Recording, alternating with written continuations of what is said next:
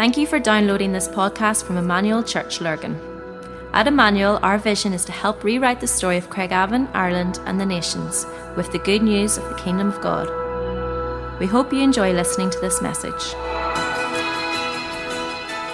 It's really exciting, you know, and the kingdom stuff is quite, I suppose you could say it's almost quite heavy in teaching, and I've really enjoyed exploring this and as we look at this advanced theme. And last week we started on a journey sort of looking at what the kingdom of God really is, and it's sort of the sense of the leadership at the minute is just to grab hold of this chaos moment, the moment we're in, as we want to see the advance of the kingdom into our city. So it's a really important moment, and yet at the same time there has been a concern for us as a leadership that the teachings of Jesus and the understanding of the kingdom of God gets distorted and twisted with personal and even national ideologies.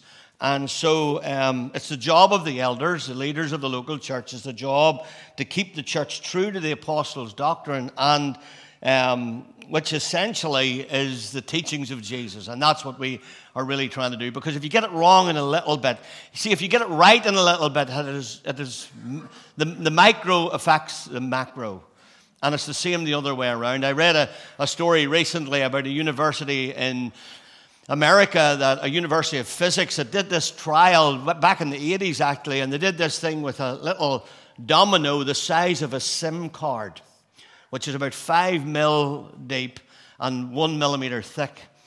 And using this little SIM card of a domino, they doubled the size of the domino 13 times. And by the time they got to the 13th domino, it was over a meter, probably about the height of that table. It was over a meter high, and it weighed 100 pounds. And then what the guy did was he took a little pair of metal forceps, and he placed the little SIM card at the beginning and toppled it. And it toppled the next one, the next one, the next one, and eventually the 13th one went down with a loud bang. But what he told was, he said if he had expanded that to 29, if it went to 29 dominoes, the 29th domino would have been the height of the Empire State Building, which is about 1,500 feet. And that little 5 millimeter SIM card would have toppled that. Pretty powerful, isn't it? Pretty powerful. And so that's why it's so important to get the little things right. When you're trying to get your life right, the best way to start with that is get your day right. Sometimes we're too busy trying to fix the macro, we forget about the micro. And so it's really important. This is why these things are really important. Someone once said that the local church always performs the gospel it proclaims.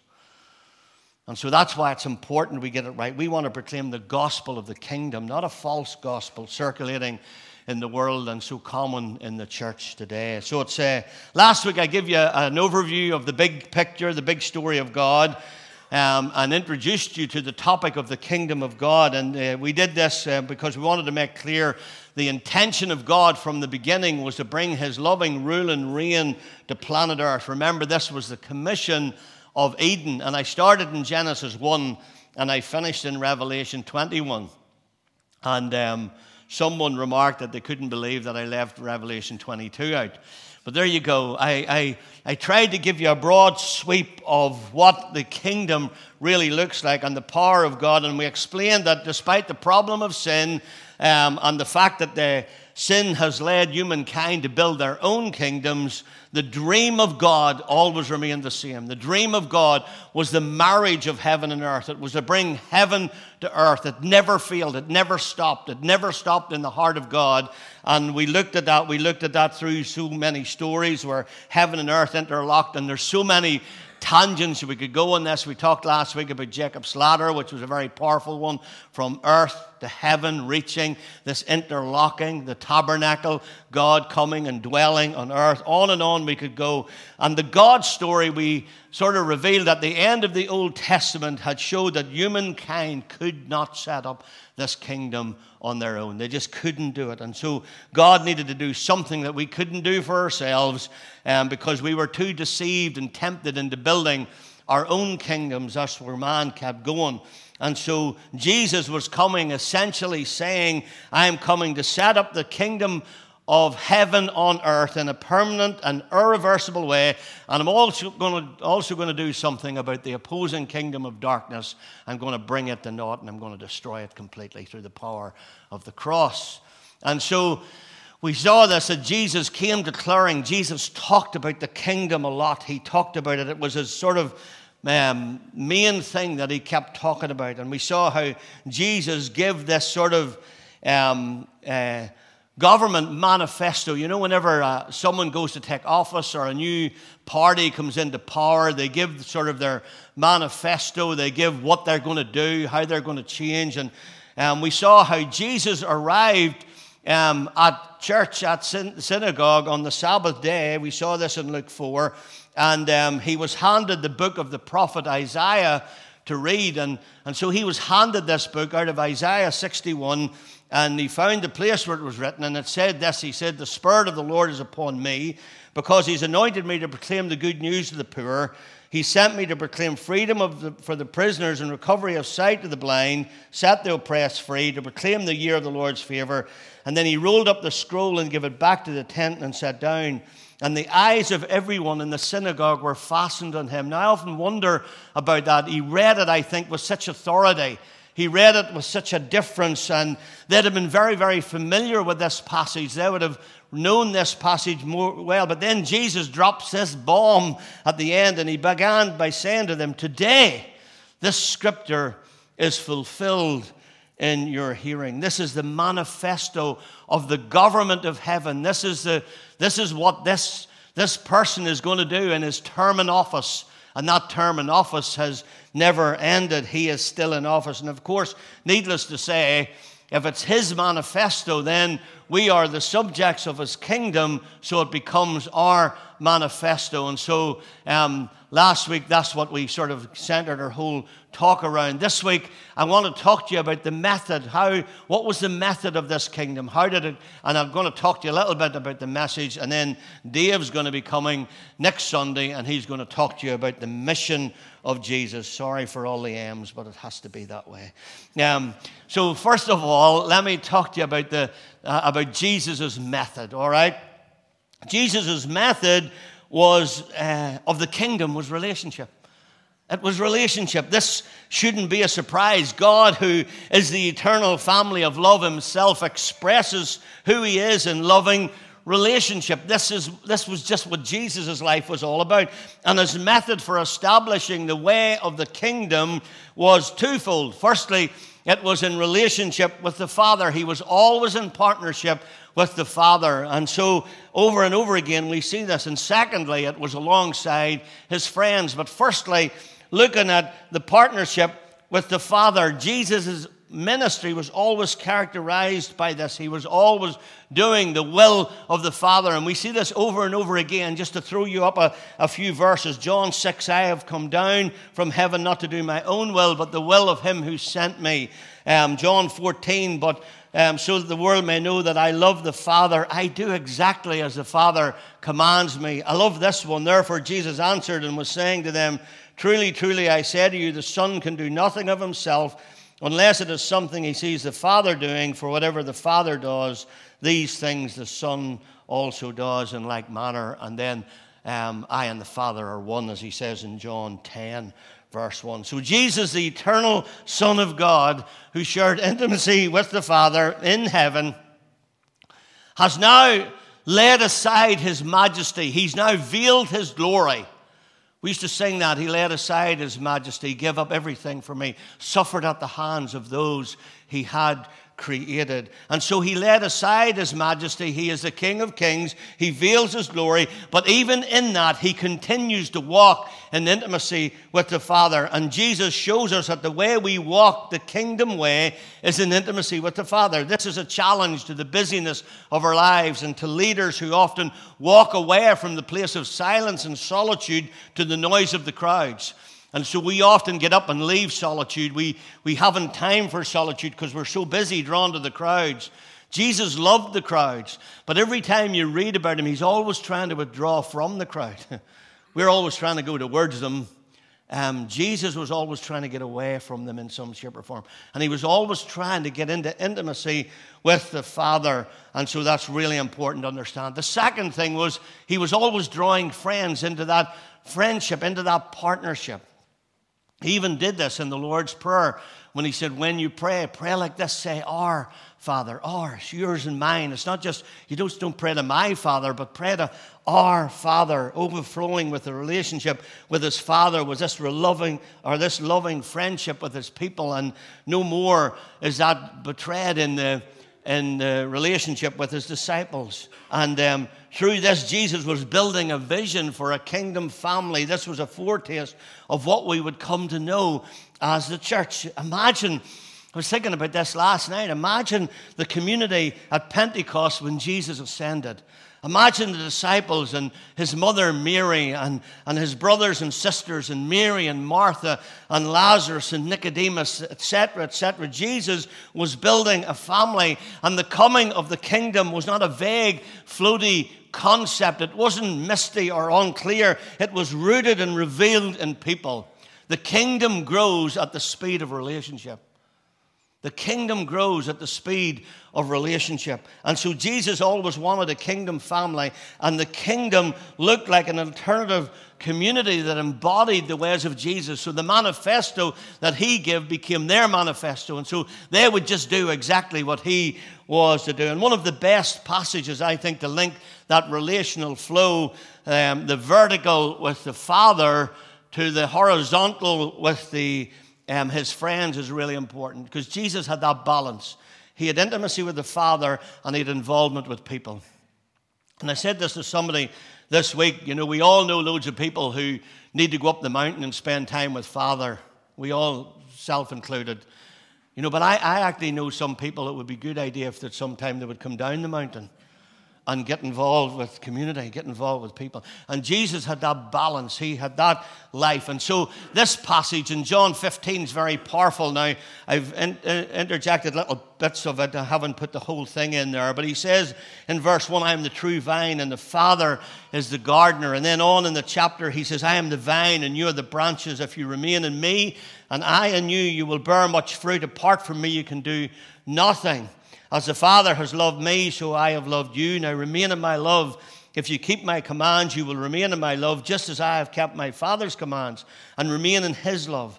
I've told you this so my joy may be in you and your joy may be complete. My command is this: love each other as I have loved you. And then he goes on and he says, greater love has no man than this, to lay down one's life for his friends. You are my friends if you do what I command. And he says, I no longer call you servants, because a servant doesn't know his master's business. Instead, I've called you friends, for everything that I've learned from my Father, I have made known to you. You did not choose me, but I chose you and appointed you that you should go and bear fruit, and that your fruit should remain.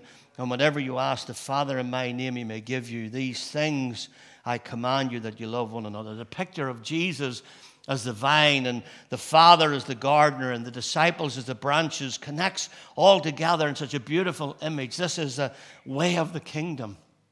It's just pretty explicit language, and we like to say here around when we are doing Grow and Ignite that you're loved by a father and formed in a family. Loved by a father and formed in a family of which Jesus is the foundation. And the family, by the way, is not just our biological families, wonderful as they are, but in the kingdom, the bloodlines get blurred in a good way. You see, here's the thing.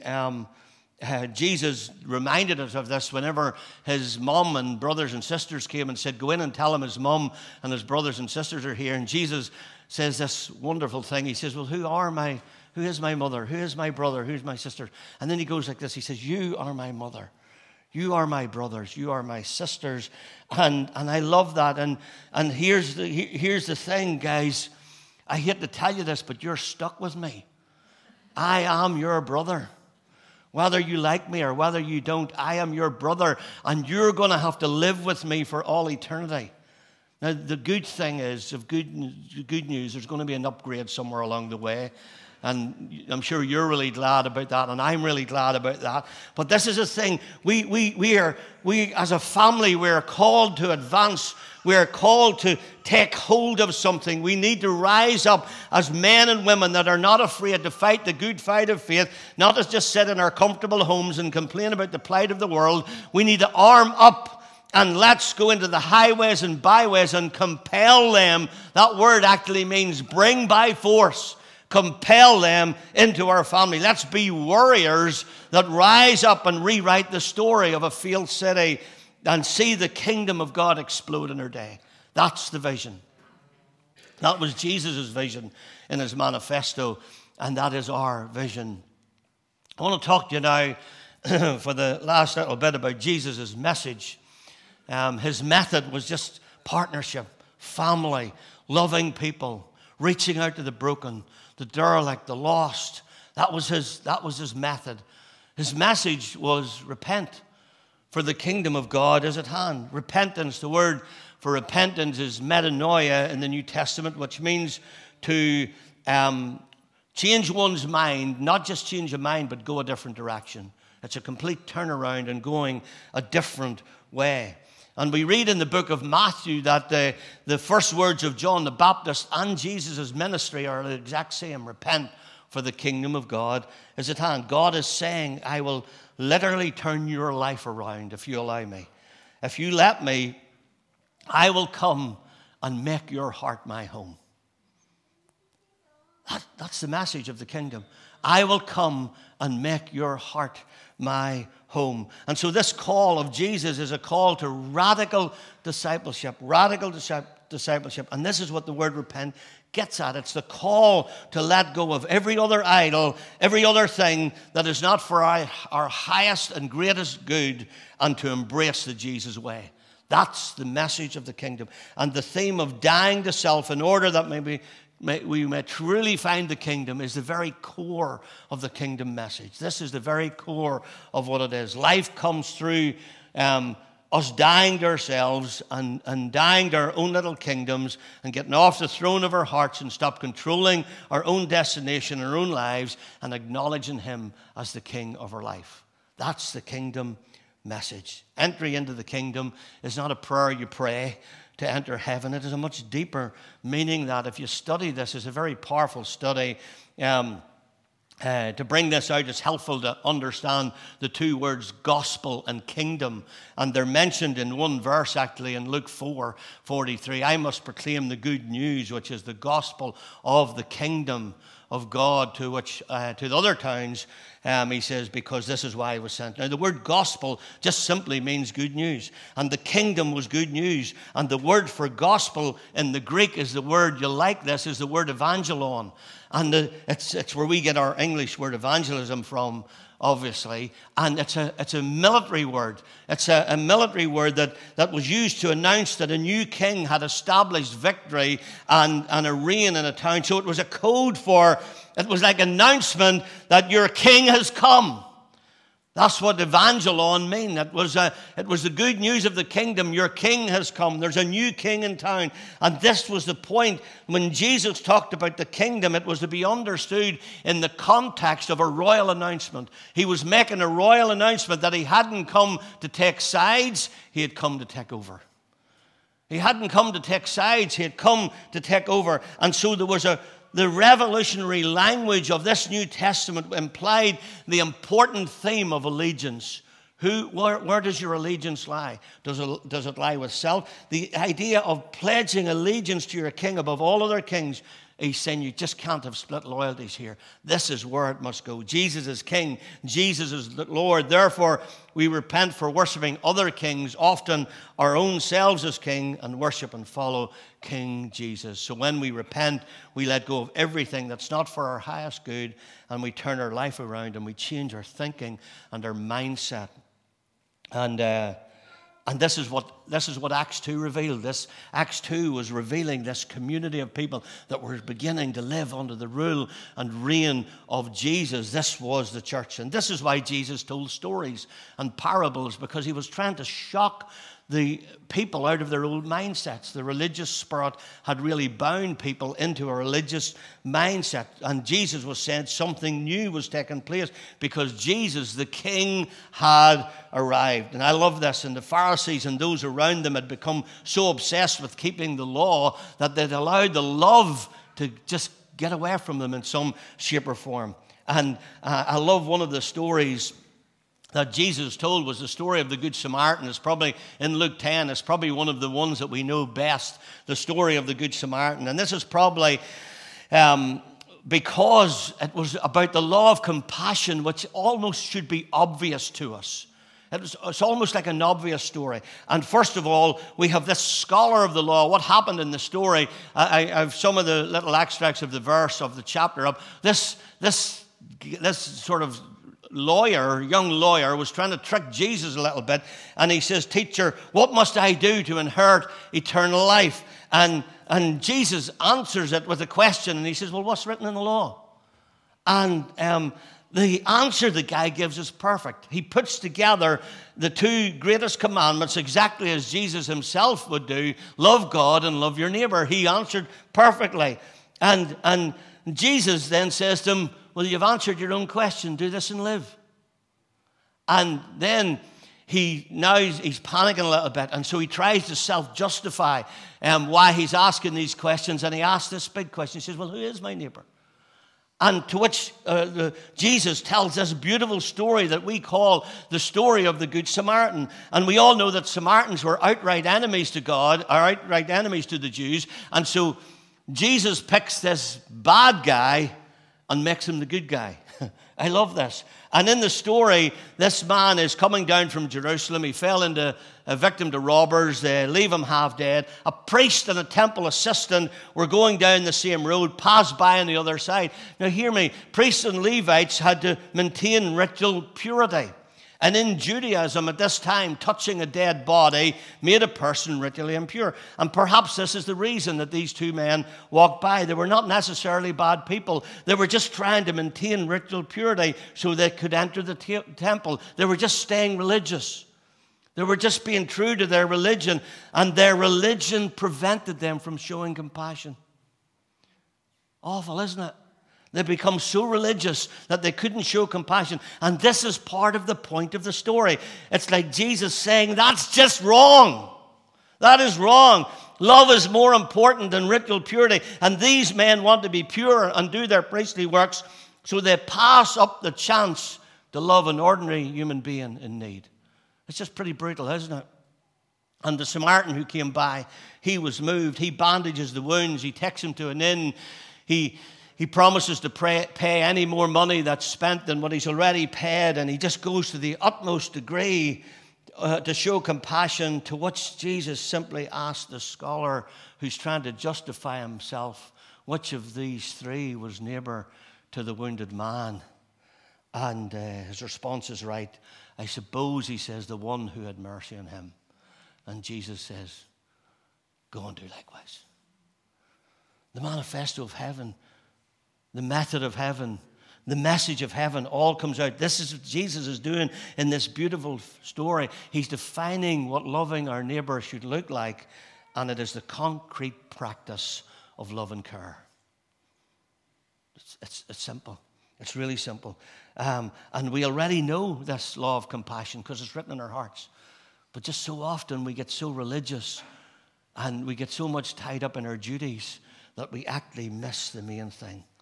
And so, as Reg Vilidias, or however you pronounce his name, says, I love this little statement. He says, the gospel is not simply our ticket to get out of earth and into heaven, but our ticket into a renewed community whose mission is to give expression of the kingdom of heaven on earth. May heaven come to earth, as Warwick started off with us earlier on. And the final thing I want to say about repentance is this. It's an ongoing thing. It's a work in progress. Just in case you think you've arrived. Because often I find that people have prayed a prayer of salvation and think that there's no more repenting to be done. And that's wrong. That is so wrong. It's only when we repent that we see and experience the kingdom of God. And somebody once said this, often Christians repent enough to be forgiven and not enough to see the kingdom. We just repent enough to get through. We're just interested in the passport. But you see, Jesus is interested in your driving license. And sometimes we hear this, I've been saved 40 years. Well, bully for you. What's your relationship with Jesus like right now? Have you spent time with him today? Because he's more interested in your driving license than he is in your passport. And so this idea, we want to be a church who see the kingdom every day at hand amongst us. And so therefore we keep turning our face to Jesus, we keep our hearts soft, and we keep short accounts with him. That's the only way I live. You see, if you live your life, I said this to somebody recently, if you live your life thinking you're perfect or thinking you've nothing to repent for, you don't actually understand the grace of God. And I want to tell you something, as you're a pastor, I want to tell you something. I burn grace like my car burns diesel. Grace is my fuel to live by. I could not do this job. I could not be the person I am in any shape or form without the grace of God. Because I know I'm just a broken vessel. And I need his grace. I need his grace. And this is what happened. Jesus radicalized the law. He called people to reach down into their motives of their heart and beyond keeping the rules and selfish motivation to change from the inside out. You see, Jesus wasn't handing out tickets to heaven, folks, just in case you thought he was. He wasn't handing out tickets to heaven. He was rearranging the world around sacrificial love, and he called it the kingdom of God. And that's why we're supposed to be the kingdom of God on earth. And this is such good news for us. And that's why Jesus talked about it a lot, because he just wanted us to get it. He just wanted us to get it. And therefore we repent daily. We change our thinking. He is the kingdom. He is the king. He is the expression. God is in rule. God's rule is here now on planet earth. And the good news is for life now. I heard someone say recently that it's good to know that all's well for eternity, all right? But what about life now? And then they put it this way. They said that I would rather have a car that runs well than good insurance and one that doesn't go at all. I'd rather have a car that goes well than just good insurance and one that doesn't go at all. And some of us are just using our ticket to heaven as our insurance. We think we're saved and so the world can go to hell. And that's not right. That's not right. We have a mandate from heaven. And our mandate is to seek first the kingdom of God and his righteousness. Johnny's going to come and finish us with a song. But as we do this, as we finish, this message, I tell you, these last two messages, man, I've wept tears over these, and I've sat the wee small hours pondering over these. I actually recorded this yesterday on my voice recorder and listened to it all day. It's awful listening to yourself, but I just felt I needed to hear this. I just felt like I needed to hear this. I needed to get this into my mind. I got up early this morning. I listened to it again. I listened to me. How woeful is that? And but here's the thing. We are living in a broken world, and the world is trying to do everything to keep itself safe, except repent. The world is trying to do everything to keep itself safe at the minute, except repent. And we have the message to save the world. We have the message to redeem the world. We have the message to rewrite the story of our broken city. So, can I ask you this morning, is there something that you just need to repent of? Is it maybe just selfishness or self-centered things or just self-gratifying life that's just all about me and there's no real outward expression? And maybe the question this morning is, how can we make Jesus the King of our hearts all over again? How can we just make Jesus the King of our hearts all over again? And how can we just redeem our message for a broken world? Johnny's going to finish us in a song, and then Warwick will come and close us in prayer. But let me just pray for you now, just simply. God, seal this word to our hearts, we pray. These are tough things. They're not just little preachy messages that make us feel good. These are big, deep, meaningful theologies that stir the kingdom into life in our lives. So God, may we repent of anything that has been set up as an idol in our lives. And God, may we reestablish you as the King in our hearts again, each and every one of us. God, that's our prayer this morning. In Jesus' name. We hope you enjoyed listening to this podcast. For more information about our church and all that we do, please visit our website at emmanuel-church.co.uk.